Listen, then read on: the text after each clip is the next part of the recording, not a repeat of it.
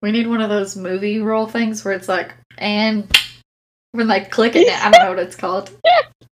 I know what you're talking about with like the shapes on it, and it does. I don't know, but this is cut 999.9. Wait, are we doing it now? Yeah, it's recording. Oh, okay. Hi, hello, welcome to our show. But we need some kind of little catchy, like, time to cry. Yeah, I think so. We'll have to do some experimentation with that.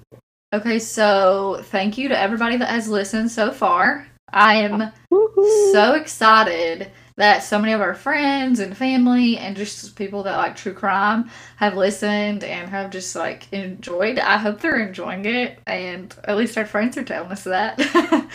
It's so fun that other people might be enjoying what we're enjoying. Yes, I would agree. I've heard so many nice things, and we've been left some really nice comments on Instagram, and we so appreciate it. We're not paying them to be nice. You don't have to be nice, but here they are, you know. But yeah, our Instagram is so helpful to look, like, because we always post stuff about the episodes we're doing, and it's fun. We're not like annoying posters, I think. So I mean, we might be. I'm enjoying it, but yes. We're almost to 100 followers, and I want to do like a little, not a big giveaway, but like a little giveaway when we get to 100. I think we're at like 97 right now. So if you're listening to this and we're not at 100 yet, so go follow us, and you might get a treat out of it. Yes, I have some ideas. Okay, that was a real shameless plug. I love it. Okay, well, I was gonna ask you, what are some things that, I know this has been like a very stressful week for pretty much all of us for one reason or another. Yeah. So what has been like some things that you've been listening to, reading, watching that have helped you keep your mind occupied, or, you know, what's been your binge-worthy thing this week? I'm really in the long haul to finish Gilmore Girls. I have like one season left. Yeah. You've only had 20 years, Ambi. I know. But listen, it used to come on after Full House. After Full House, it would be dinner time. So when it was actually on TV, so yeah, I'm enjoying that. I've been, like I said, Winding Crime. I've been trying to catch up with them, man. I'm like 200 episodes behind still, and I listen to them. I probably listen to like 5-10 episodes a week, depending on what I'm doing. Yeah, because I've been doing a lot of like mindless work this week. I just have been cataloging medical records. Woohoo! Super fun. That actually is fun, because it is mindless, and you can veg out and have a podcast in the background. Yeah, and I literally am typing, I'm like, Flexion at 90 degrees, blah, blah, blah. I'm like, I am basically a physical therapist now. So, all my friends are in medical, so it's like super, super, I'm always like, what does this even mean? I text my friends all the time. I have a friend that's a nurse, I have a friend that's a mental health counselor, I have a friend that is a social worker, have physical therapist, doctors, physician assistant. I mean, like, literally the whole spectrum. And then over here, I'm like, I like law because no math and science confusing. That's literally the camp that I'm in. But I also have to do medical records in my job. And so, like, you know that, you remember Life Size, the Tyra Banks movie, where she turns in, she's Eve? Oh, God, yes. You know when she works? Yes, when she works in the office and she has that cute little tweed peach suit on. Literally obsessed with that movie when I was a little kid. Still am. Love her. Love it. But she's wearing that tweed suit and she's just typing, but when it shows the screen, it's like JKLMA, like it's just gibberish. And like every time I type the word spondylolisthesis, that's how I feel. I'm like, what does that mean? Exactly. L5, like, S1. I don't know. Oh my God. C1 through C4, lumbar, something, I'm like, what? And then every single doctor has like a different way of writing stuff. This is so boring to everyone else, but it's fine. It's okay. If you know, you know. Yeah, if you know, you know. I wish I didn't know. Unfortunately, I do. Yeah, big retweet. So, but I can't believe it's Thursday. So that is kind of nice to be able to talk about our week in like a normal direction. Like, this will come out on hopefully Saturday. So yeah, but what have you been focusing on? I know I talked a little bit about the election. Like, I have been tracking that, but it's from like a logical standpoint, like I need to know like, okay, you know, we have North Carolina, we have Pennsylvania who's super slow, but then we have Nevada who's even slower, and everyone is making fun of them. And honestly, the memes, it's worth it. Can I just say, oh my gosh. The funniest. Do you know what I'm about to say? Yes. Okay, so I love to take baths. It's like, that's my me time. Like, I could sit in a bathtub for 2 hours. I turn my heater on. It's a safe distance away, don't worry. But like, I veg out in there, and I do a lot of mindless scrolling. And today, before we started recording, I was in there, you know, getting mentally prepped. And this girl that I went to college with, she's in my sorority, she shared this meme, and it was like, I can't unhear this, and it was T.I.'s Whatever You Like, but playing over, I want Joe Biden. I need Joe Biden. And I was like, oh, I wish we could play it, but I don't think you can because copyright, but I obviously can't carry a tune in a bucket. But my gosh, it is the funniest thing, and I don't know why. I don't know if I'm just hysterical at this point, but like, I lost my mind for a good 5 minutes over it. I love that. Honestly, it sounds like it. Like, now that you hear it, kind of like... You can't unhear it! Literally. I want Joe Biden. I want Joe Biden. Like, that's like, you know that song, it's like, girl, how you shake it, gotta like, oh, and then it's like, just park my Manus, and it's like, I thought that he was talking about parking his Manus. I thought that was a car, but he says, pardon my manners. Like, why am I not, or, wait, I knew that one. Pardon yeah. me. Yeah, I knew that one. Keys. You know that song, the kiss. It's just like, keys. Like, he lost his keys. Keys.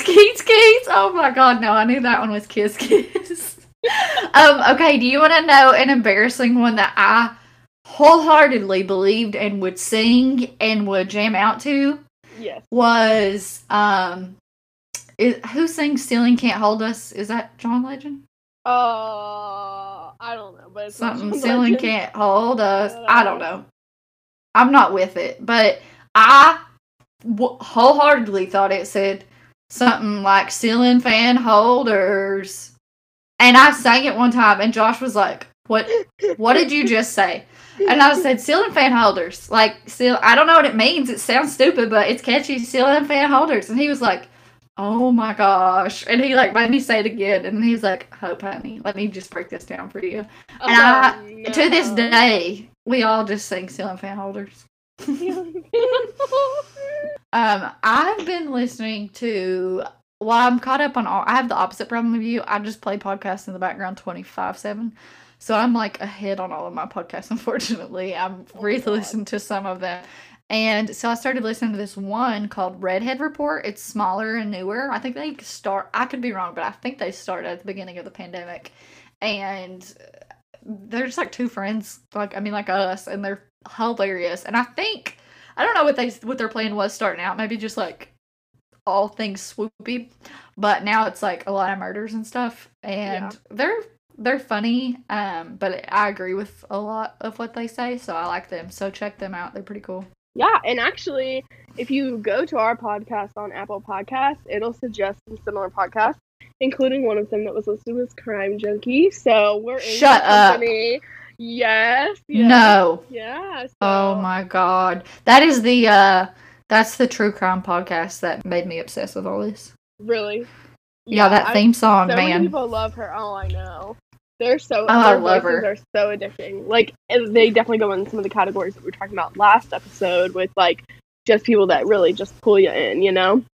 Yeah, I loved her because, I mean, she did some, like, heavy hitters, like, she did, like, Lacey Peterson early on and stuff, but she does a lot of, like, this random lady from Indiana, or, you know, she does a lot of those, too, and I think it's really good because she has a huge platform, like... I really want to listen to their spinoff, the presidential one. It's, like, about... Oh, I've listened to every episode. It's great.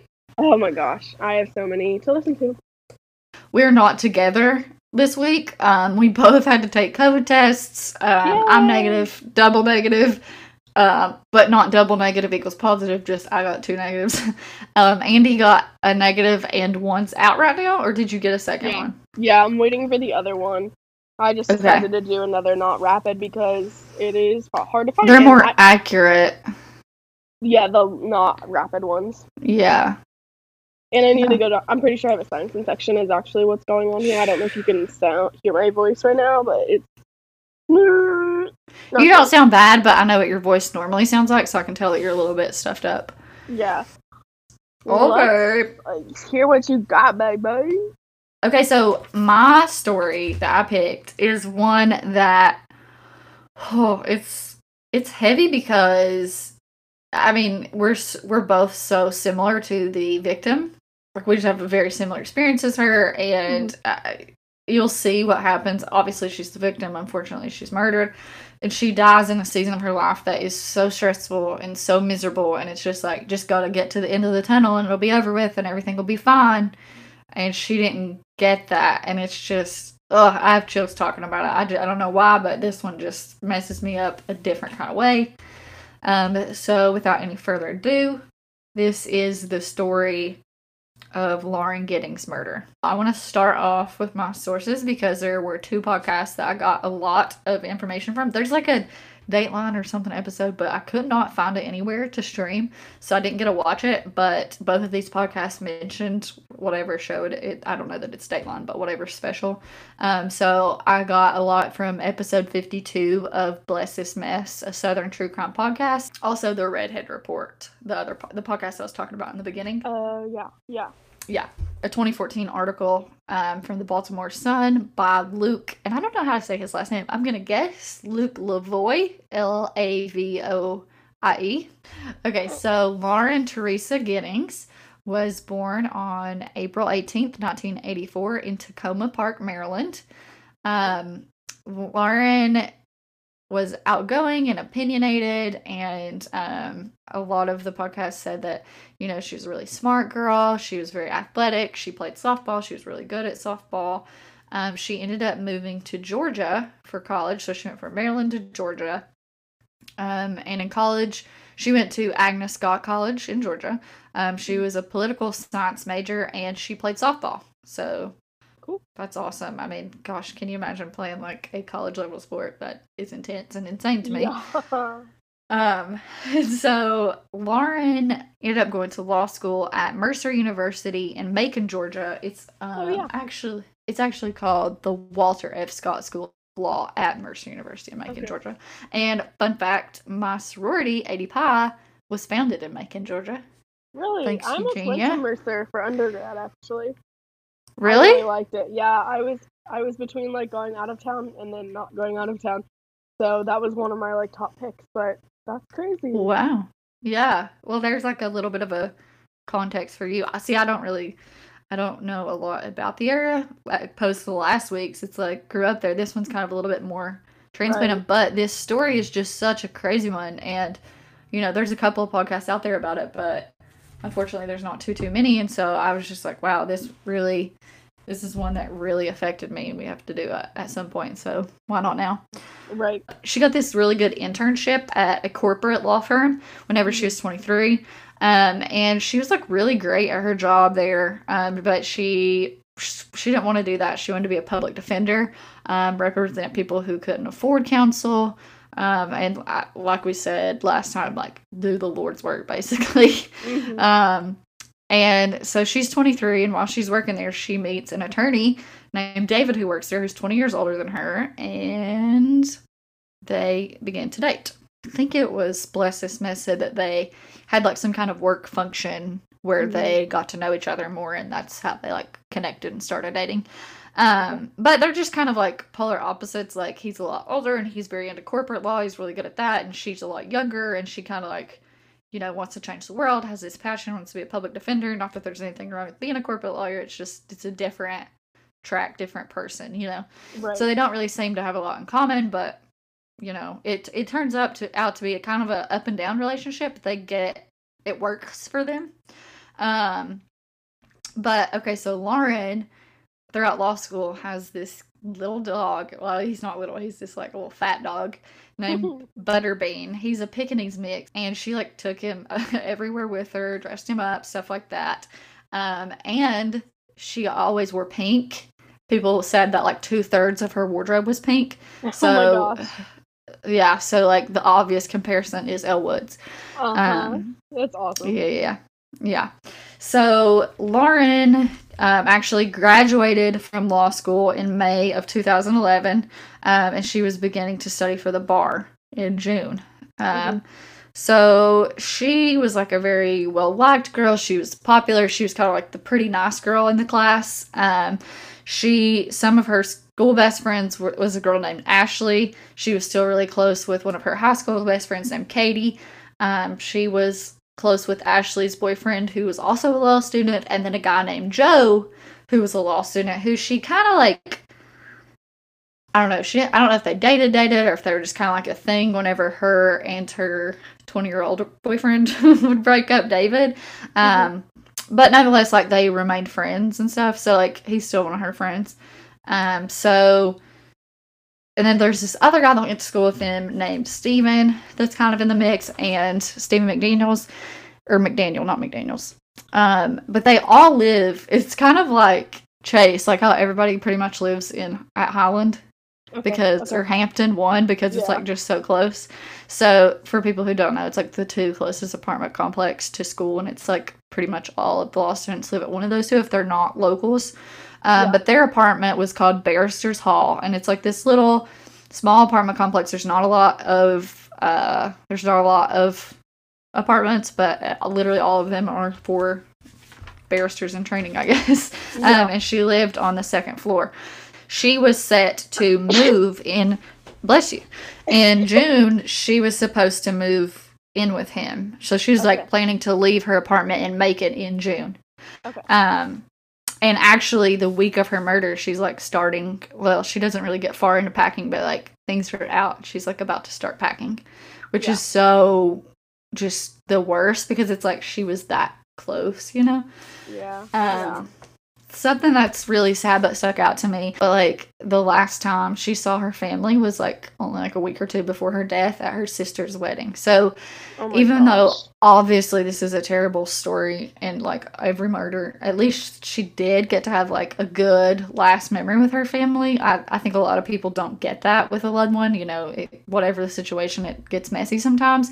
And so at least there's some solace in the fact that like maybe they can try to remember that versus the horrific thing that happens to her later in the story. On June 24th, 2011, her and her friends, Ashley, Joe, Ashley's boyfriend, they go out to the bars and they're just, you know, cutting loose, trying to relax, because I just got finished with bar prep. I pray to God I don't have to do it again. It's the most stressful thing in the world. So I totally understand, like, needing a minute to chill out. So while they're out, though, Lauren casually drops this bomb and says, I think somebody's stalking me. And her friends are like, what? And they, like, don't know if she's drunk or if she's just, like, being dramatic, or, like, they end up all staying at Joe's house. But Joe and Ashley's boyfriend, I cannot find Ashley's boyfriend's name anywhere, but Joe and Ashley's boyfriend live together, and Ashley's her school best friend, and Joe is that ex-flink, and they all end up staying at the guy's apartment that night. And so the next day, so that was a Friday. The Saturday, Ashley doesn't really talk to her because, again, when you're studying, like, you talk to your friends every now and then, but it's not like you have time for, like, a phone call or something every day. And so then the last person that is known to have talked to her is Joe on Sunday. She texts him and she, like, invites him to hang out with her. And he doesn't reply because he's busy studying. So the last known interaction with her is on Sunday the 26th. And so by the 29th, which is a Wednesday, one of her sisters is like, wait, nobody has talked to her. Like, I can't get a hold of her. None of her friends have talked to her. So she's like calling the law school friends and was like, hey, have you talked to her? Do you know what's going on? I can't get a hold of her. This isn't like her. Right. And so she, like, tells Ashley, the best friend at school. It's weird because you have law school best friends and then you have, like, your college or high school or whatever best friends. Yeah. Like, I even say that, like, oh, my law school best friend. So she calls her law school best friend, Ashley, and tells her to use the spare key and to go check on Lauren. So Ashley and her boyfriend go over there, and they immediately notice that her car is there. They notice that the apartment's messy. Her purse, wallet, and keys are all there. Her computer's there. And they look on it, and the last email that was sent was at 10:13 on Saturday. And it was an email to her boyfriend, David. And it was talking about how she was freaked out and she thought somebody was stalking her. Which is so eerie. You know what I mean? Like, hindsight's 20/20, but, like, ugh, it's so unfortunate. So after seeing this, they, like, kind of, because remember, they all live in that little community together. So Ashley and Joe and Steven and Ashley's boyfriend, whatever his name is, and all the, like, law school people kind of start looking for her because they're like, okay, she likes to run. Maybe she's just out on a run and that's why all her stuff's here. She wouldn't need it to go and run. Maybe she had to go to the library and get some sort of, like, study aid. Maybe she had to. So they're, like, just looking all over for her, but it's not a huge area, I gather, between where they're at and where they think she might be. And they can't find her. So, you know, they talk to the sister and they decide, you know, they need to call the police and report her missing. And so that's on June 29th. Well, by June 30th, nobody's really talked to her besides Joe got a text from her on Sunday and he didn't reply. So, like, nobody really knows what's going on. So the big guns get brought in. And they just start to notice stuff like, even though she's supposed to be moving, if she's been there for 6 days and her upcoming move date is coming, well, she hasn't packed anything. And it's like, that's ominous. Nothing's moved. It's now been a day since they called the police and nothing's moved. So they're catching on. And they talked to the boyfriend and he's like, yeah, I haven't talked to her. I've been in California on a golf trip. So they're, like, just at the square one. Well, on June 30th, the detective is kind of, like, looking around the apartment and he is walking around outside and he smells a smell that he knows very well, which is human decomp.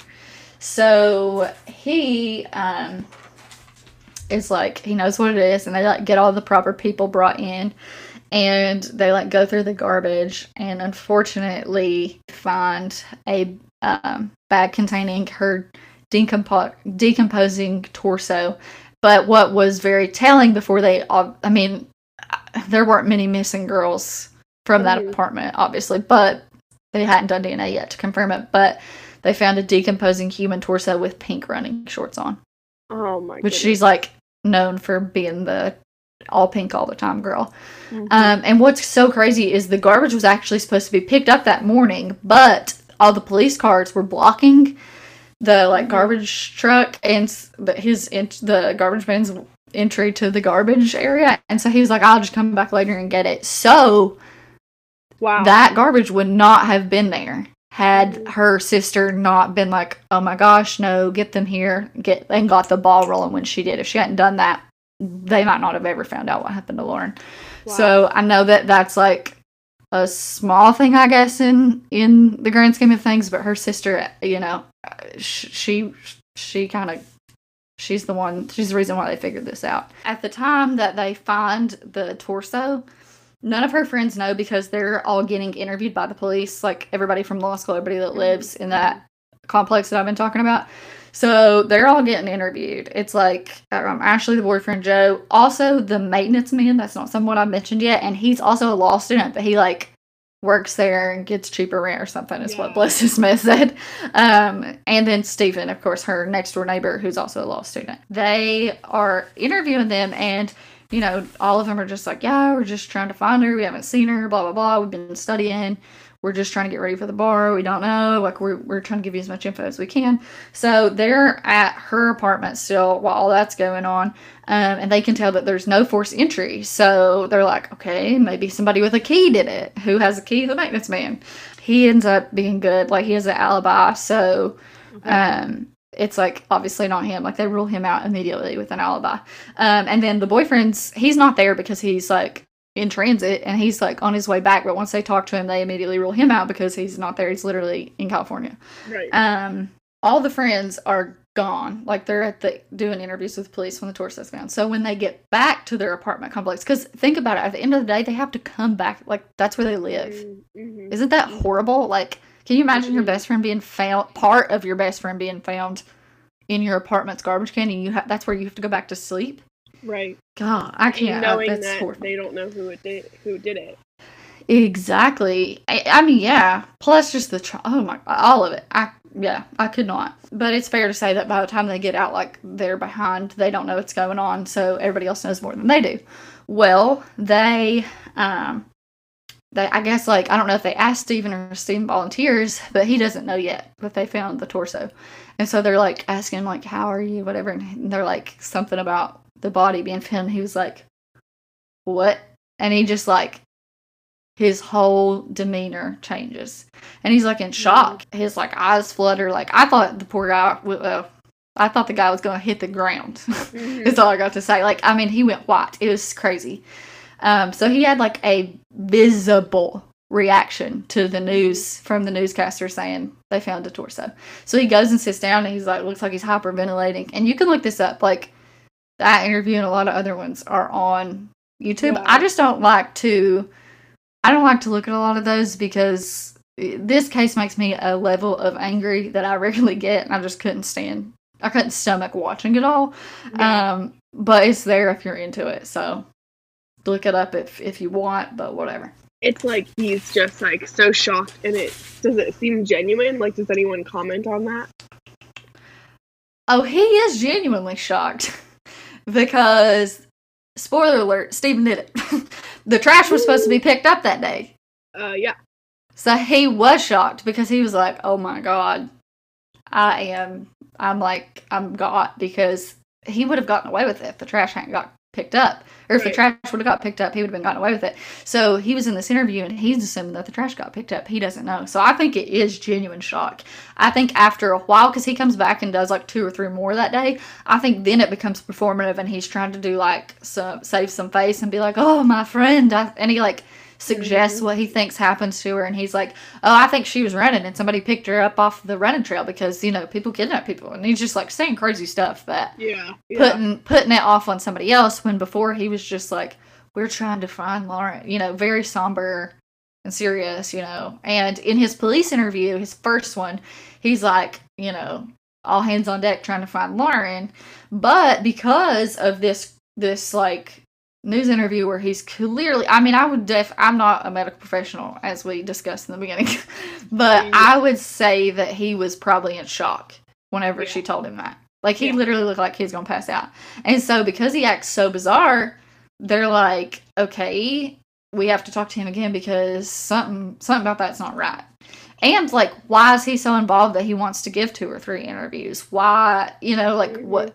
He's too involved in it. But so they interviewed him again, and like I said, his whole demeanor changes from his first interview to his second interview, and he's just like, yes, no, I don't know, like, not giving him anything, and not the news interview, but the police interviews where he said he thinks somebody nabbed her running in the park.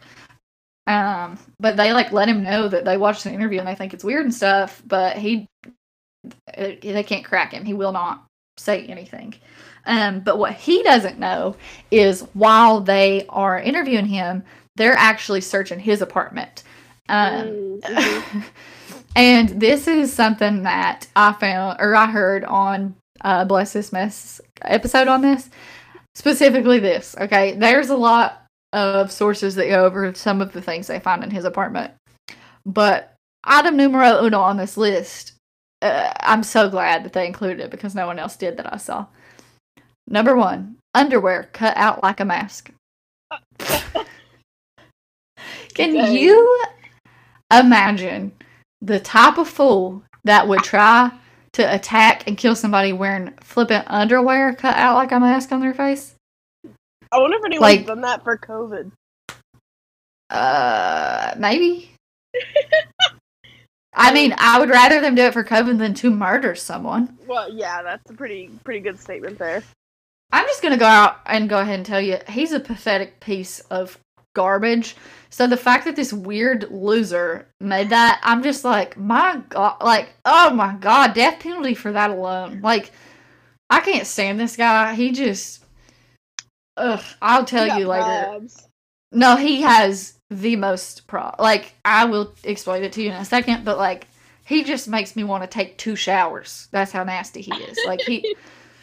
okay, so they find his mask. They find 3 guns, knives, a samurai sword, a hacksaw package, a master key to all the apartments, a key to Lauren's apartment, women's underwear, which they DNA test, and they're Lauren's, and the oddest thing out of everything, maybe even more so than the mask, they find condoms in his bedside drawer, which, like, okay, he's a 25-year-old law student, so that seems normal. Well, the police ask him about his sexual habits because they're trying to, like, they're his guy, right? So, like, they're trying to be like, okay, was he obsessed with her? That's why like, was he trying to, like, rape her or something? Is that why he killed her?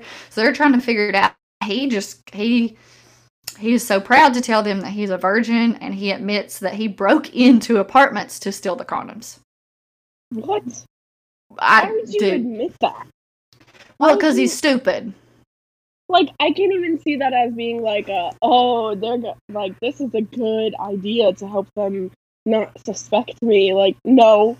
Oh, no. No. I'm a good Christian boy. I'm a virgin, but I did break into people's apartments and steal those condoms. I.e., the person who flipping just broke into someone's apartment and murdered them. It makes you look like the person that did that, moron. Yeah, that's not good in my Let's just thank God this idiot never got to be an attorney because he's clearly incompetent. But he's just stupid. Like, I mean, he literally just went through law school. He's probably studying crim pro. Like, right. Do not say things that make you look more like a murderer than you already did. Like, just keep your mouth shut. Do not admit to being a burglar, because now what can they do?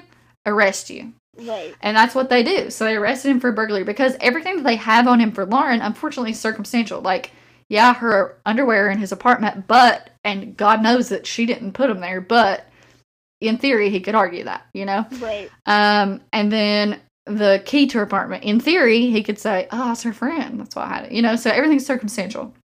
But I remember they have a hacksaw package, which is like, why on earth does a random guy just that lives in this apartment, who has no yard, nothing like that, why does he have a hacksaw in his college or his law school apartment? So they're intrigued by that. So they end up searching his apartment, I think, like 9 times, which is sketch, I will say. That's not great police work. Because that leaves room for, like, oh, did they plant stuff? Like, why'd they come back? So that doesn't look great. But he's guilty 7 ways to Sunday. Like, this man did it. No ifs, ands, buts. But, so they are like, okay, he has a samurai sword. That alone could be the weapon. I can't stand him. Ugh. You know, you hate all these people that murder people. You're like, God, they're just waste of space. Like, I wish the poor victim they murdered was here, not them. But he's a different level of just, ew, you're disgusting. Yeah. Like, does he get a lawyer? Well, he finally gets a lawyer, but then he ends up firing him and tries to represent himself. Oh my God! Why does everyone? He's an idiot. Represent themselves? No. I don't know. I don't know. He could not. I'll tell you that. So. I would. What is the saying? A lawyer has something that's their own lawyer has a fool for a client, or something like that. I.e., if you're your own lawyer, you're a fool.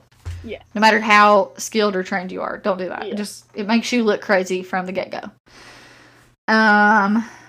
Okay, so they find the hacksaw and they're like, okay, this probably played a substantial role in the dismemberment of this poor woman. So they turned the whole complex over, not just his apartment, and they find I don't know, bless this mess said it was like a laundry facility, so I'm assuming they had communal laundry. Maybe the apartments didn't have their own. So it's like a apartment laundry room, and he's such an idiot. They find a sheet in one of the dryers with blood on it. Oh my God. Yeah, and then they also find in one of these closets it's like a closet that you had to have a key to. So they found a hacksaw with blood on it. They had to do DNA testing, obviously, but it was visibly blood. But so this again is reason everybody starts pointing the finger back at the maintenance man. But it's like, hello, you just searched Stephen's apartment and he has a master key. So, and he also has the packaging to this hacksaw in his apartment. So that's another big goose egg in the Stephen column. They can finally arrest Stephen because it's like they can tie him to it, But it sucks because somehow this moron, absolute idiot, did all this without leaving any of his DNA in her apartment. It befuddles me. I don't understand. That's why it took them. I mean, they arrested him on August 2nd.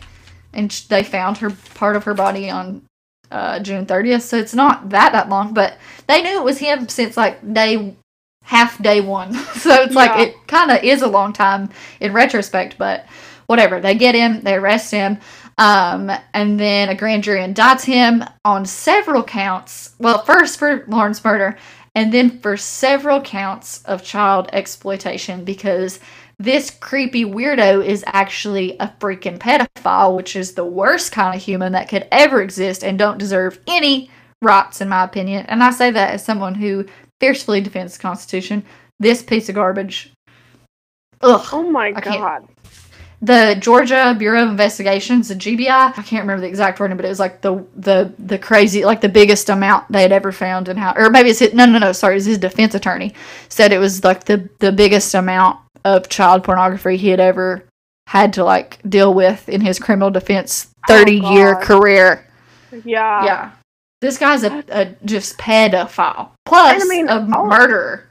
And plus, like, all this stuff, I mean, like, I know a lot of like lawyers have bad rep, but like in order to become a lawyer, like I've already submitted like 2 or 3 character and fitness statements.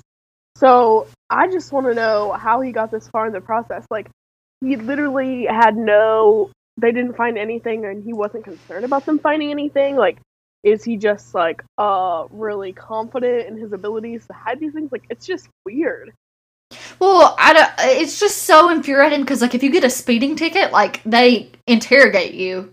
Right. But you can literally be just the nastiest piece of scum that has all this child porn on your computer. And because they haven't caught you yet, you're good to go until you murder somebody. Yeah. Like, that, I don't know how they would catch him with that unless, the police did. But then he wasn't ever in trouble for it before this. They only found it because they arrested him, and then they were able to search everything. But like you're saying, like, it's just insane that all the hoops people have to jump through, and it can be for minor things. And then it's like people like this somehow squeak by. Right. Well, he would have squeaked by. It's disgusting. But the GBI found search history for violent porn, necrophilia, and dismemberment. Oh my God. So again, freak flag. And, okay, so this is pretty much a direct quote from Bless This Mess. I know I've said it a million times, but they just did such a great job on this one that I, like, literally took notes as I listened, because I just liked the way they painted Lauren, and I liked the way that they, people are very, like, we have to be very correct about the way that we talk about these murders. This dude's a freak of nature. This guy's a disgusting piece of garbage. His mom would do interviews and blame the maintenance man and say that he planned it all because Stephen is a good Christian man, and Christians don't commit murder. Mm-hmm. Yeah, well, he's a pedophile, so. Yeah. It takes Stephen 10 months to ultimately confess to this murder. Oh my God. Yeah. And like I said, there's the only DNA in his apartment of hers are the underwear that he stole from her because he's a pervert. Yeah. And none of his DNA is in her apartment. The, like, smoking gun that they end up getting him with is they find his digital camera that has 23 videos from outside into Lauren's apartment on the night of the murder. And the most, it gives me chills to think about it before I even say it. She apparently had one of those, like, burglar bars up. I had one in my apartment when I lived alone. Yeah. For this very reason. So he could see from being a creep from the she's on the second floor. So this weirdo is, like, somehow perched up somewhere, has his camera, like, taped on a pole, filming into her apartment, sees that she has that burglar bar, and that Googles, they confirmed this from his search history. I don't know if he Googles it, he searches it. How to disable a burglar bar. Oh my premeditated. God. Right there. It's premeditated. Yep. But how eerie is that? Like, just to know that you've put up one of those before, and there's literally evil people who get on the internet to look up how to disarm the one thing that gives you a small piece of, like, security. That's horrifying to me. Yeah. But so he searches how to disable it. But there's 23 different videos from inside her apartment. Like, and they say that it's like her blinds weren't open, but they weren't all the way shut, and so he was able to see in. Yeah. But so he finally, this is in the spring of 2014 that they find this. So on April 21st, 2014, Stephen McDaniel enters a plea deal. It is for life for murdering Lauren Giddings. He will be eligible for parole in 30 years, which would be 2041. But this was in exchange for a written confession. And I don't know. I said this with Susan Daniel Smith last time. Like, I don't like the terrible, gory details. I'm going to be really honest. This one is hard. So this is kind of a trigger warning. I'm not going to go into everything, but I think that I wouldn't be telling the story if I didn't tell you what happened, unfortunately, to Lauren. So there's dismemberment. It's gruesome. So maybe, like, go forward 30 seconds if you don't want to hear it. Okay, so on the night of her murder, on June 26, 2011, he had been stalking her through her apartment window. He used the master key that he had stolen to enter her apartment while she was asleep. She saw him in the doorway because she had been asleep, but she heard like a floorboard creak or something, he thinks.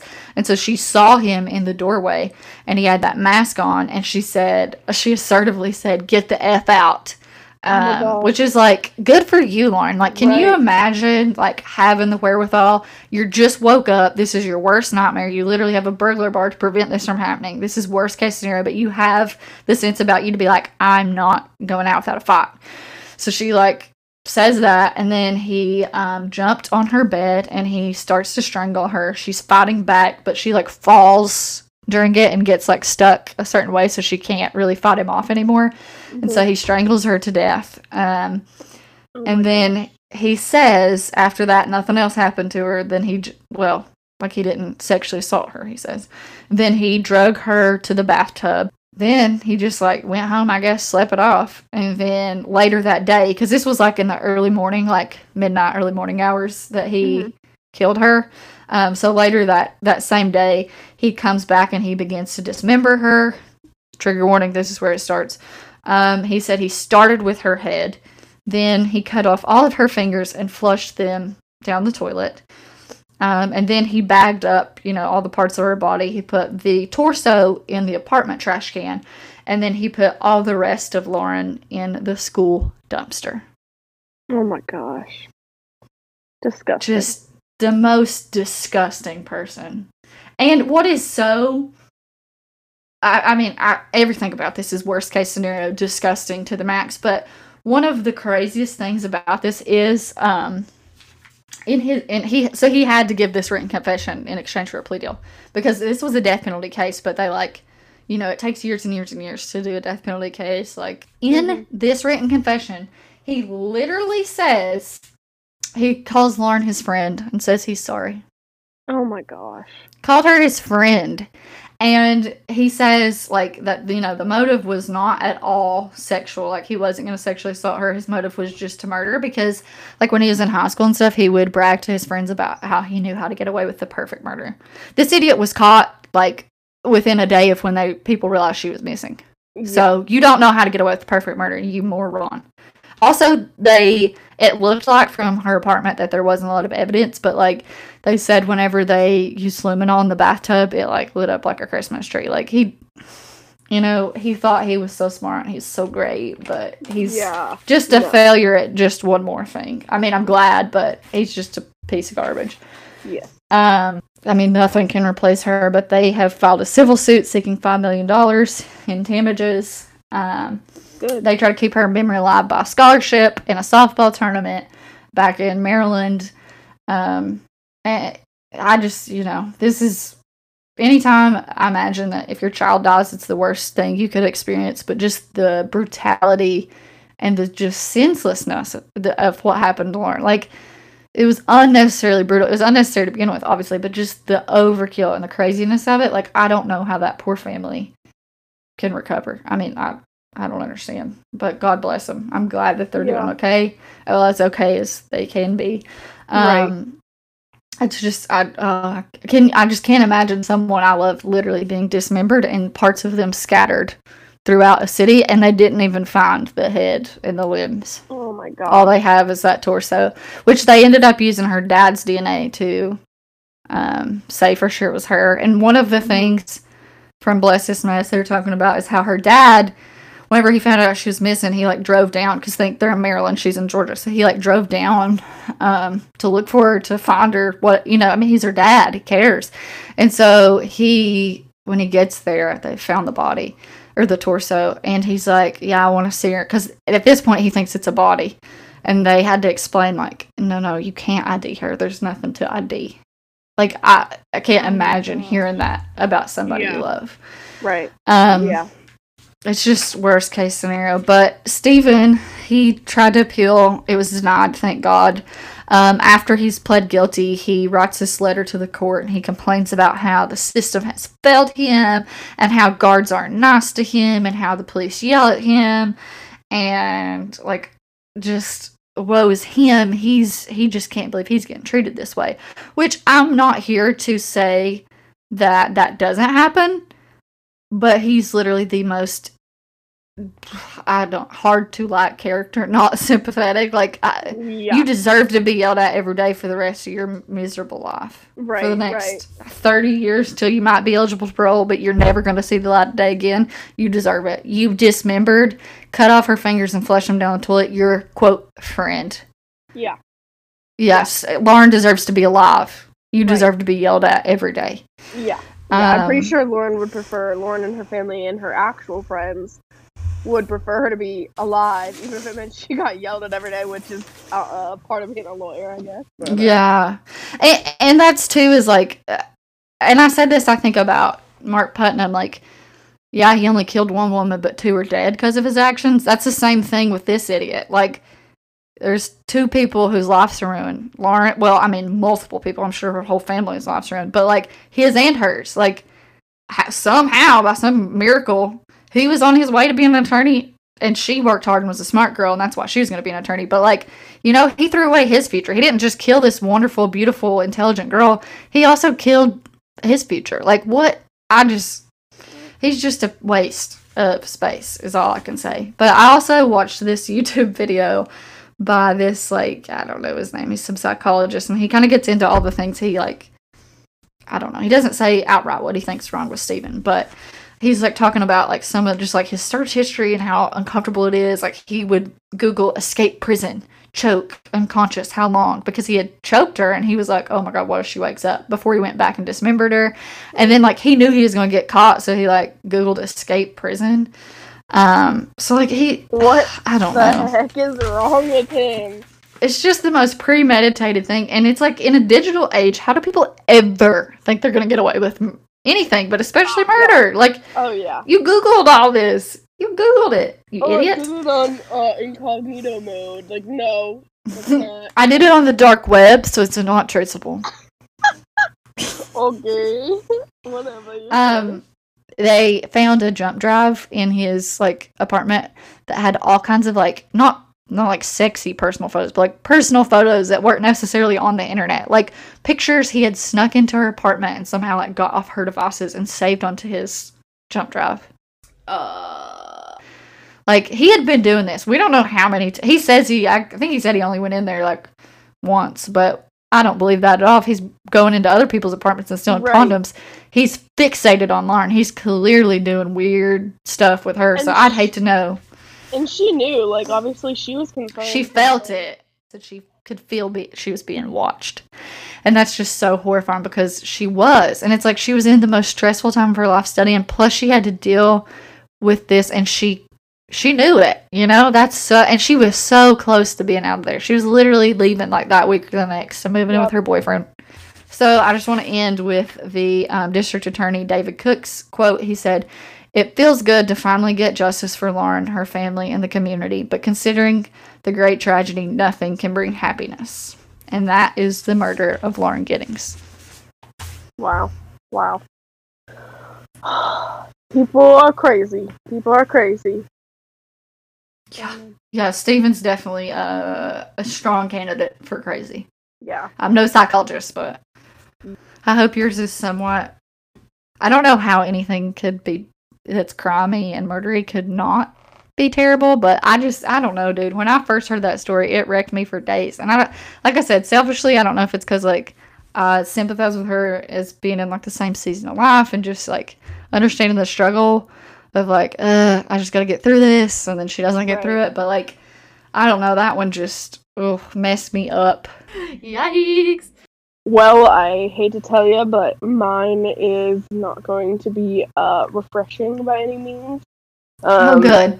The only difference is these are two. This is a couple that are traveling serial killers. Oh my God. They are pretty gross as well. It's the story of Alton Coleman and Deborah Brown. And I don't know it. You don't know it? No, I thought it was going to be Paul Bernardo and whatever that crazy lady's name is. It's an interesting one just from the standpoint of how quickly just like things moved. And that it is nice because there is justice in the end and there are some surviving victims. Although unfortunately there are quite a few of victims that died due to Coleman and Brown's actions. So, Alton Coleman was born in 1955. He was raised in a pretty bad environment. There was a lot of abuse in many different ways. His mother didn't really want him, but his grandma took him in. But his grandma was no better in terms of abuse. There was a lot of drug use, prostitution, just a lot of not, anything for forming a young man what his growing up environment should be. So it's like in front of him this stuff's happening? No, he was a part of it also. Oh, wow, that's traumatizing. Yeah, partially, I'm sure, at the beginning was by force, but, I mean, if this is what you grow up and this is what you see, in your living room, right, then you're like, oh, this is what people do. Yeah. And he was also teased a lot by his peers, an oddball, and was decided to join a local gang in order to, kind of find his spot. He's looking for a place to belong, and he dropped out. Yeah, it's like a family you pick, basically. Yeah, a weird, crazy, messed up one. Right, exactly. So he dropped out of school in the 9th grade, and he's never held more than an occasional odd job. He met Deborah Brown in 1983. So he was in his 20s, and she was as well. She was born in 1962, I believe. So he actually had a life of crime, both connected to the gang and his home life, but also he had abducted and raped a woman in Illinois. Wow. He was sentenced to prison. He served some time. After a while, he was released and later acquitted of other rape charges as well. Again, all surviving victims at this point. But when Coleman met Brown in 1983, she was actually engaged to someone else, but she left him to be with Coleman. Always a good start. Yes. So, as I said, they met in 1983, and with not much time passing, their spree began on May 29th in 1984. They took 9-year-old Vernita Wheat on a ride in Kenosha, Wisconsin. And, oh no. Yes. So, baby. Yeah, the FBI began pursuing the couple the very next day because they knew, obviously they have a 9-year-old girl. This isn't going to end well, and they probably had access to Coleman's past criminal record. At this point, right. Brown did not have a criminal record. They did not find Vernita's body until 3 weeks later. So they killed her, and baby. I'm not going to go into a lot of the specifics about how they killed. Some of them I will, some of them I won't, but it's gruesome, and there's a lot of abuse, and there's a lot of assault happening. Babies are just cases. So. I mean, everybody's hard, but the 9 is a bait. Like I can't even. My God. Yeah. Special kind of evil. Definitely, I agree. So the day after Vernita's body was found, 2 girls were walking. I think they were going on an errand just like down the street from their house in Gary, Indiana. Which again is like kind of following their path because they were in Kenosha, Wisconsin. So Coleman and Brown abducted the two girls. Both were assaulted and beaten, and actually one managed to escape. They thought they had killed her, and then they went to go check on the other girl, and they choked the other girl to death, but the other girl did manage to escape. Yeah. Oh my god, can you imagine being that friend? Like, obviously, no, nothing, all's her fault, but can you imagine just like, oh my god, I can't, poor baby. Yeah, and just like wishing it was like, oh, that should have been me, you know. Just survivor's guilt. Yeah, and so they continued down, so that was June 18th. The next day, June 19th, they were still around that general area, and they posed as a couple, Phil and Pam, from Boston, and they befriended Donna Williams, 25 years old, and it's unclear like how that day went, but that evening she was reported missing because they only had last seen her leaving her church to pick up her new friends, which of course are Jill and Pam, which were really Brown and Coleman. Oh my gosh. Yeah, so several days later, almost a week later, they finally found Donna's car in Detroit, Michigan, and it contained Coleman's fingerprints and Brown's fake ID. So they knew that they had something to do with it, but no evidence of, like, they didn't have blood evidence or anything like that. So they're already on their trail since day one, and then they find them tied to the second victim now because they're stupid enough to leave their IDs in her car. Right. Wow. Yeah. So okay. Another kind of special case of stupid. Yeah, really. So they're like literally, I mean, they're just a couple days behind the couple, and this continues. So on June 24th, so this is 5 days later, the duo kidnapped a 28-year-old Detroit woman in front of her home and demanded to be driven to Ohio. And in fact, actually, yeah, exactly. So they literally were in Indiana, then they went up to Detroit, and which is probably why they found Donna's car there. And then now they want to go to Ohio. So they know that, you know, this isn't gonna last much longer. Yeah, so they're just like spiraling at this point, like caged animals trying to get out of it, but they're just making it worse. Right. And, you know, who knows? People who do this, like, just as your guy, I mean, there's something not clicking there, so... Yeah, you can't ever get in their mindset because it's not a normal mindset. Right, exactly. So, this hostage actually where they, demanded to be driven to Ohio, which I'm not sure why they didn't just be like, we're stealing your car, but they didn't. I don't know if they didn't want to. Yeah. I don't know. So, but this hostage actually intentionally crashed her car into a parked truck and ran away. And this smart. Yeah, that's pretty common actually, because they say a lot of times when you're a hostage, like you'll like have your seatbelt on, but the other people won't have their seatbelt on, so you should always like try to crash. They say crash into like a wall so you don't hurt other people, but you should be fine. Yeah. It's them, and plus, even if they don't get hurt from it, like they'll need to run away. So. Well, they'll be like spooked for a second. Yeah, they're not gonna be worried about you. Right, and they'll be like, the police are coming. We should probably leave. So, yeah, in case that happens to you.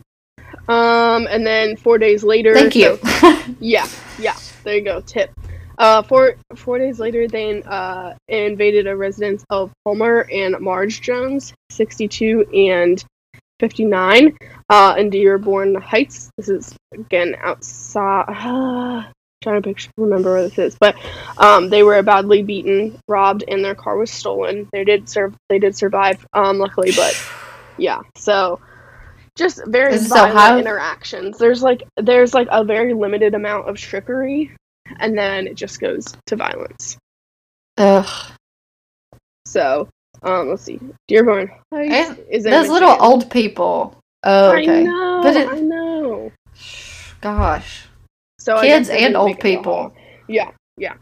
So then, a couple of days later, they are still in near like Detroit area, and they have other examples where similar things are happening. And then actually at one point they befriend a woman like at a supermarket or something, Marion Gaston, and they go to her name is Mary Phillips, and then her husband, boyfriend, something like that, Marion Gaston.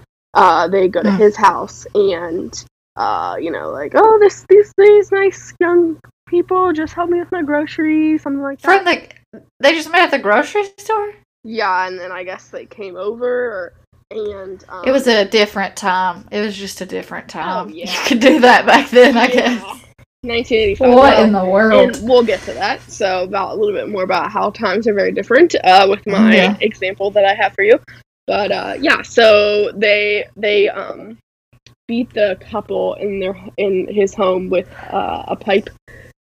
And stole their car.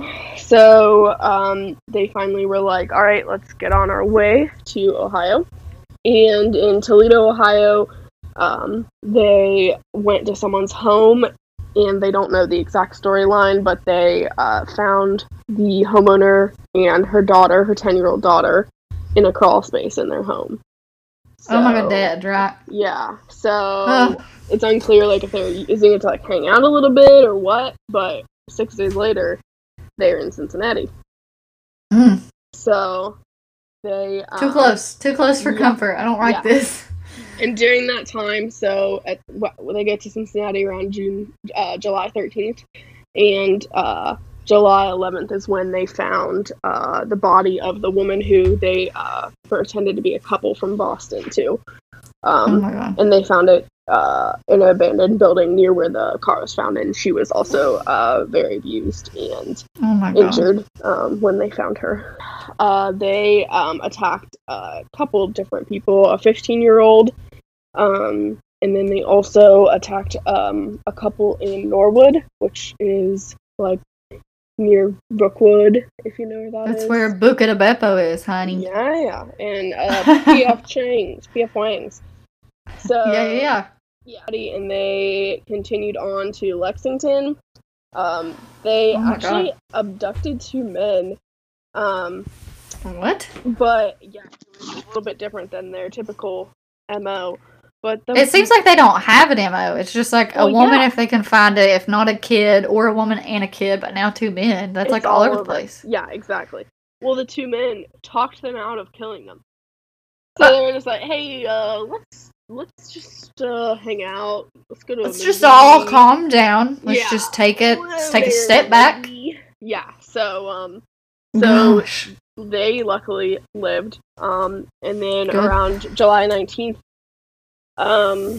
they were near Indianapolis, and there was a 77-year-old Eugene Scott who was killed for his car. So, gosh, yes, old man. Yeah, I know.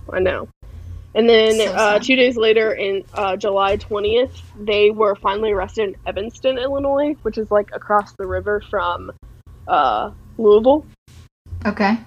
But they got a tip off from a passing motorist who had recognized Coleman from the neighborhood he grew up in. So like, what are that's the woman, right? No, Coleman is the guy. Yeah. Oh, okay. Yeah, that's so crazy. Isn't that nuts? Yeah. So, what? Yeah. That is like fate. Exactly. So they get arrested, and they verified their identity through the fingerprints at a number of these scenes. Some of them I mentioned. There were fingerprints, so they were able to tie that. Coleman was tried in Ohio, Indiana, and Illinois. Illinois. Yeah. And he was sentenced to death 4 times. So, good. For all of his. Okay. And speaking of acting as your own lawyer, which, again, just please don't do that. And also when you make an appeal or decide to get a lawyer and then you have a lawyer take over a pro se case, it's annoying. Please don't do that. I've had one time where that has actually came to a good outcome. So please don't do that. I'm going to say I've never seen it, honestly. Never. God. It's a bad situation. It's frustrating. So yeah. And yeah.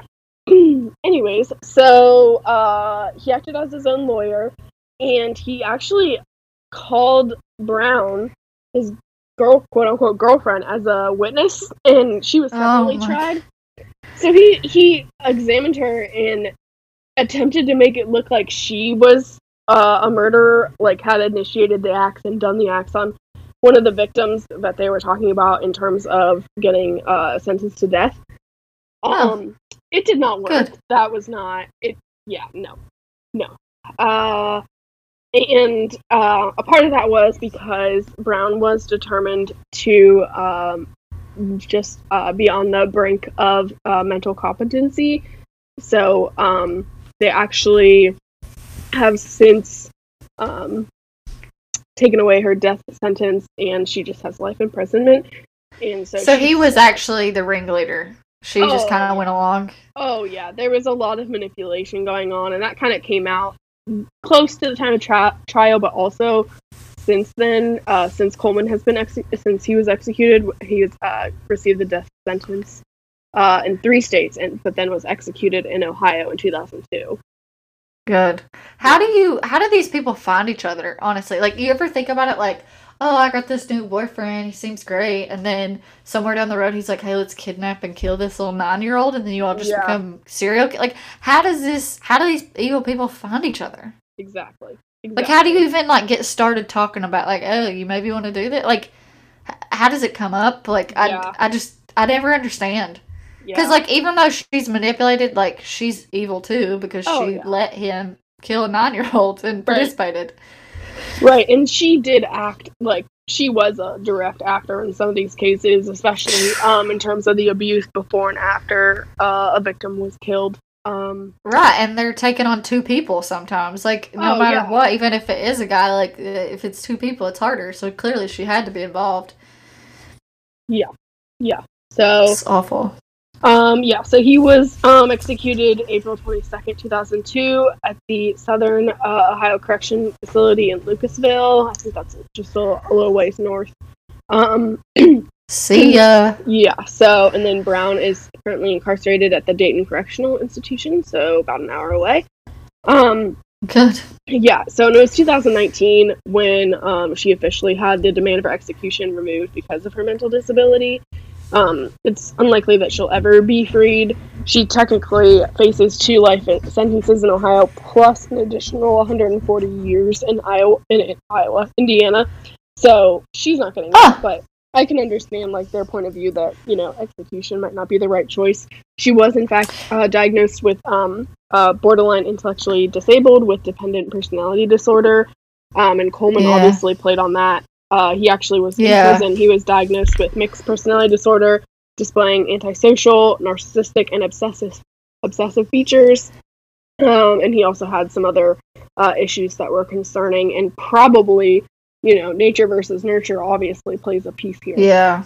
So. Yeah, for sure. I mean, he just had a hostile environment from the jump. Right, yeah. But hers is actual, like, cognitive, like, not just, oh, she has these emotional, like, she's mean, basically, at the end of the day. But hers are, like, she just, you know, maybe couldn't figure it out on her own. Exactly. So, I guess that does make a difference, but it's still hard whenever it's like, okay, but there's still a dead 9-year-old and other kids. But I don't know. I get really worked up over kids, but I understand it logically, but I still don't like it. I know. That's your kids are my thing, man. Yeah, I feel ya.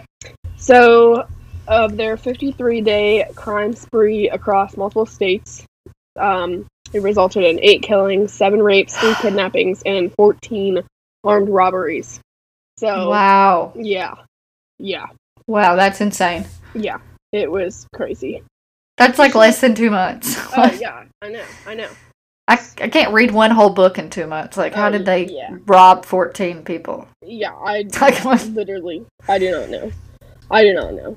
So, I do have a little story here.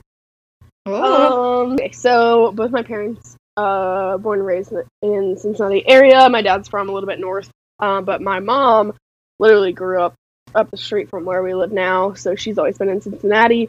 And in high school, let's see. So this would have been 1984. She thought it was 1986, but it's 1984. She's in college at this time. She goes to Xavier, which is really close, basically in Norwood, which is where we were talking about earlier. Right. Yeah, but she was actually again, like, she lives close to where I live now, which is near Wyoming, Ohio. Tell him. Yeah, triangulate, baby. I'm gonna tell you right where I live, but yeah. What color's your front door? What house number? What color's your mailbox? What's your social security number? Yeah. Well, my grandpa is known as the mayor of my neighborhood, so if you do know, like, you know, sort of thing. If you know, baby. Exactly. So she was in Wyoming, Ohio, which is a pretty nice area. It's nicer than where I live. But she was waiting for her boyfriend. Her boyfriend lived in Wyoming at the time, and she was at his parents' house, but his parents weren't home either. And she was waiting for him to get off work at the UDF around the corner. They actually just redid it. It's really nice. It's like cat corner from Lee's Chicken. That's like how I remember where it is. Also very nice. Yes, and also down the street from Drake Hospital, which is where the notorious Angel of Death once worked. Yes. We have to do that eventually. I know. Crazy. So yeah, she's just waiting on her boyfriend's steps. It had been like they had plans to go out, and he knew that, obviously. My mom isn't crazy. She was waiting for about like 45 minutes, and she didn't like think of anything, and like they didn't have cell phones, and she was like, I don't want to like walk to his work and be like, what are you doing? Blah, blah. Like, she didn't Excuse me. And this was not my dad, so yeah, also, like, Heyo. Sorry, Dad. Yeah, so and her parents, his parents, her boyfriend's parents at the time, they lived across the street from a church. And she remembers, looking at the church. She remembers sitting on the steps. And it later came out that while she was on those steps, the serial killer couple was hiding out in the church and giving confession. Oh my gosh. Yeah. And I guess they left in a car. My mom doesn't think that she remembers seeing the car, but it was like on a corner, so they could have pulled out, or she could have been doing something. And can you imagine how many like serial killers do you walk past every day? Your mom literally sat across from two and didn't realize it. Like, they were in a building, but she was sitting across from two. What? And she's just chilling there, like, front steps. Like, where's my freaking boyfriend? I'm late for my date. Like, she's sitting there mad, and they're like, yes, we killed these kids, and I'm real sorry, God. Thank God that priest had a like moral obligation, not just like his holy one, not to. But I guess this is the same like as attorney. If you think they might kill again, you can tell. Oh, I don't know, because he called the cops as soon as they left. Good for him, honey. Right. Yeah. So that's one good priest. Yeah, she found out a couple weeks later, and again, goes to the thing. It's a different time, This was 35 years ago. Yeah. My mom's old, but yeah, it's crazy. No, she's not.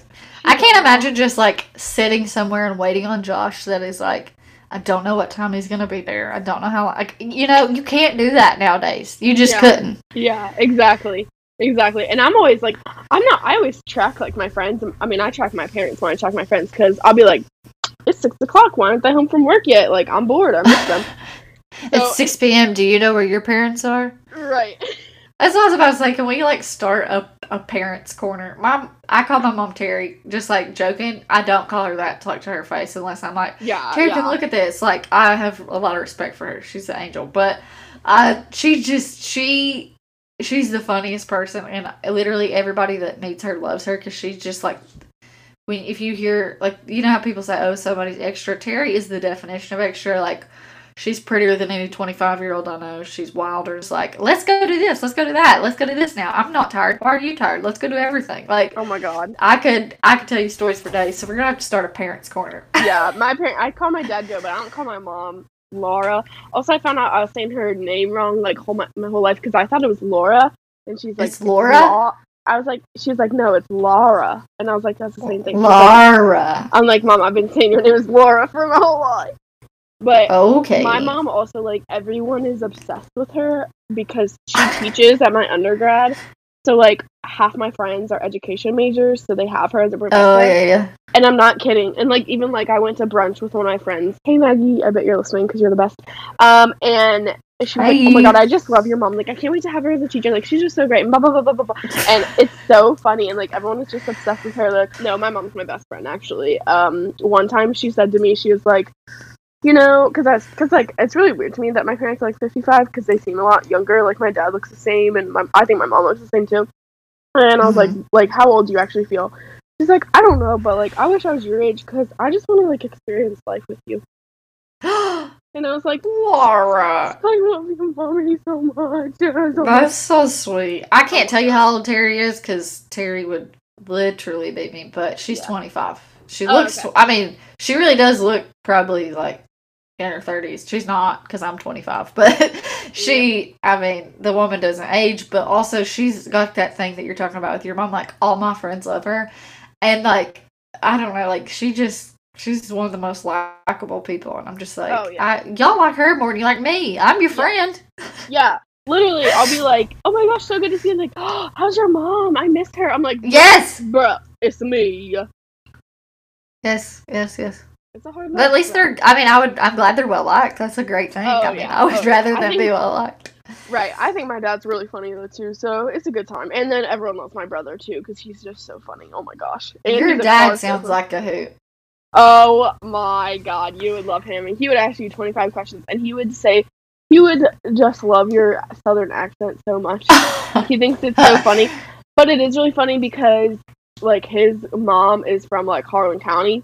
So, yeah. I remember you telling me you had some East Kentucky family. Yeah. Oh, yeah. I think his dad's from around there too, but it's just so funny to see the opposites. I don't know, but does he not have an accent? Oh no, he's from Middletown. He's real regular. Okay. His really family's just from there. Okay. Yeah, gotcha. And like when he was born, they lived in Middletown, so it's just funny how that and also like. When I'm with him, everyone's like, oh my gosh, you're just like your dad. But then when I'm with my mom, they're like, oh my gosh, you look just like your mom. So, it's just funny. I get that too. I think I look like, I don't know, I see both, but I think my mom always says I look like her. I think I look like her too, but. Yeah. Plus you have her. And also, oh, yeah. My mom and my sister, though, I don't know. I think I look like my mom. I don't think I look like my sister at all, but people either say you look just like or you don't look anything alike at all. Oh, yeah. But it's people that know us know us both say that we look alike, and I think it's because we act a lot alike. Like, mannerisms make a huge deal. Oh, yeah, for sure. Because I act the exact same as my mom. Like, sometimes I say stuff and I'm like, oh my God. Or sometimes I'll look in the mirror and I'm like, I look like my mother. It's you look just like your dad. That's what a lot of people say. Yeah, a lot of people say. But my mom and I, if you hear us hang up on the phone, we sound the exact same. Like, our jokes, like, our everything that we do, or, like, our, like, everything. It's so funny. We're twins, literally. But we have to brag on Joshua because Josh has been so sweet during, like, he knows how much I like true crime, you like true crime. Mm-hmm. And, he, like, I don't know. It's just been, like, I don't want to, like, get into all the details, but it's just been a difficult season. And this podcast is, like, something that makes me so excited, and it's just, like, something that I looked forward to all of bar prep. Like, it was the light at the end of the tunnel. Now it's, like, okay, it's something I look forward to every week. It's, like, my de-stressor. And so he said that after we recorded the first episode, he saw just, like, how happy we were and how happy it made me and how much, like, you enjoyed it and how much fun we had together. And so he bought us this really nice podcasting mic. And I'm sad that you can't be here to use it for its inaugural use, but thank you, Josh. That's so sweet. And I appreciate it, and I appreciate you. Yeah, he is wonderful, and he always laughs at my jokes. And I could not think because you're funny. Not just because he laughs at them, it's because you're funny. He's just 10 out of 10. Great he dude. Loves you too. Good job. We love you, Joshua. We love the Joshy. We love Josh and Wrigley and Waffle and Miss Mally. And Jay and Baby Jay. Oh, yeah. My Mally's just my dog now, I guess. Mally's a house guest. It's been gone for like since the last podcast came out. Literally, like an hour ago, or no, like an hour ago, my mom, like, I think she was trying to knock on my door, and she was like, "Are you okay?" And I was like, "Yeah, I'm recording." She goes, "Oops, sorry." And like, "You can put Jane here if you need to." She's like, "Nope, she's mine." No, mine. Terry FaceTimed me twice while we were recording, and I texted her. I said, "Recording a podcast." She's probably gonna be like, "Okay." Okay. Okay. Give me yo peek and hit. Okay. What is? I don't even know. Peak is election season will be over in probably a day or so. Yeah, hopefully by the time this comes out, we're gonna know who Frizzy be. Can I just say this whole time that all this has been going on, every time like a state would change, I in my head just start singing, "Never gonna be president, never gonna be president now," from Hamilton, and I just can't stop. You sound like Kinsley. Does she say that? She references, I have con law with her, so literally every other reference is to Hamilton, and sometimes she plays Hamilton songs, like, while we're logging in to Zoom in the morning. Oh my gosh! I love that woman. I love that woman! Hey, okay, so Pitt... Need to test part 2. Need to test? Oh, yeah. Oh my god, yeah. Okay, I guess my second COVID test is my Pitt, because I have just, like seasonal allergies, like have for 25 years. Just is what it is. But so like my nose is just really sensitive right now, where it's like irritated, and so I'm in line to get this COVID test, and I had already had one literally a week ago, and it was like a walk in the park. Like the lady, I was like, hot dang, I cleaned my nose better than that. Like she didn't even hardly stick it in there. Like I've seen these horror stories, and she like barely tickled my nostrils. So I had this inflated, like soothing, oh, this isn't going to be bad, because the last one wasn't bad. And I pulled away a little bit, but we got it done, and I'm negative, so it's a Pitt but a peak still. Yeet. What's your Pitt and peak? Start with your Pitt so we can end on a positive. Oh yes, you know it, home dog. So I would say that my Pitt is just the frustrating times that come along with election. I know this is a very heightened election, but the frustration of the politics behind the politics of election, I guess is what I'm saying. So that's just been pretty frustrating to me, as well as I'm an impatient person, and watching Nevada slowly count the votes. Have you seen that thing that says "Found out who's counting Nevada," and it's that guy that says 1, da da da da da da da 2, no. And he's like, oh my god! I was like, that is perfect. There was a picture of a sloth like in a eye. I was like, yes, I saw that one. I think it's from like Zootopia or something. Yeah, that's funny. And obviously, like they're trying, but seeing like people like protest and scream and holler while people are trying to do a really important duty to our indignant democratic system. Exactly. So it's just very frustrating. But I would say my peak. Speaking of Kinsley, so one of our professors, Jennifer Kinsley, she's a wonderful woman. She has accomplished so much in her life already. Through a lot of adversity also, and so I just she really gave us the time to feel and talk and speak yesterday in class, and it was really emotional, but it was really productive, and a lot of what's going on right now is a part of our Constitution, but 200 and some years later, the heartache that comes with it, and so I just she's someone that just really rocket boosts, as we say about the oh no, it's a special clause in there, and it's a rocket booster only. Oh no, I hope she doesn't hear this. I don't know what the heck you're talking about. What's a rocket booster? It's a certain clause. You can't use it by yourself. It's like permanent. Oh, I'm gonna edit that out, or the necessary and proper clause. Yeah, necessary and proper. It's a rocket. What did you just say? The rocket booster? That's what she calls it, because you can't use it by yourself. It's a rocket booster to other stuff. So already by myself, I love the law and I love law school, but she has rocket boosted my excitement for law school, and I don't know what I would do without some of the space that she's opened up Yeah. So Can this just be the Kinsley corner? Oh my gosh, that woman. One time I had to do I was in student government when I was in law school, and I had to do this faculty meeting, and I had a presentation, and one of the teachers was less than receptive, and I kind of had to answer a lot of questions for this particular faculty member. Kinsley personally called me to just make sure I was okay, because she, I guess, agreed that it was kind of disrespectful, and just called to check on me, make sure I was okay. My whole heart. How sweet! Whole heart. I love her. Great woman. I love her. Yes, she is. Person. She is. Yeah. Pretty cool. If you like our podcast, you can. I hope you like it because you found it and you're listening to it. So you found it either on Apple Podcasts or Spotify. If you found it on Apple Podcasts, why do I want to say Apple to Podcast? That's not right. If you found it on Apple Podcasts, you can subscribe there, so that every time we add an episode, you'll automatically get it in your feed. And if you like what you hear, please leave us a 5-star review and rating. If not, just have a good day. Your way, yeah. Don't let the door hit you where the good Lord split you. Just kidding. I mean, but please really don't leave any 5-star review. I'm trying to get those numbers up, baby. Yup. And then we also have Spotify, so if you go to Spotify, you can follow us on there. Do they have a rating system, or is it just follows? No idea. I think it's just you follow a page, so it's that's how you subscribe there. And then do you want to give our Insta? Yeah, sure. Our Instagram is Time to Crime. It's the number 2.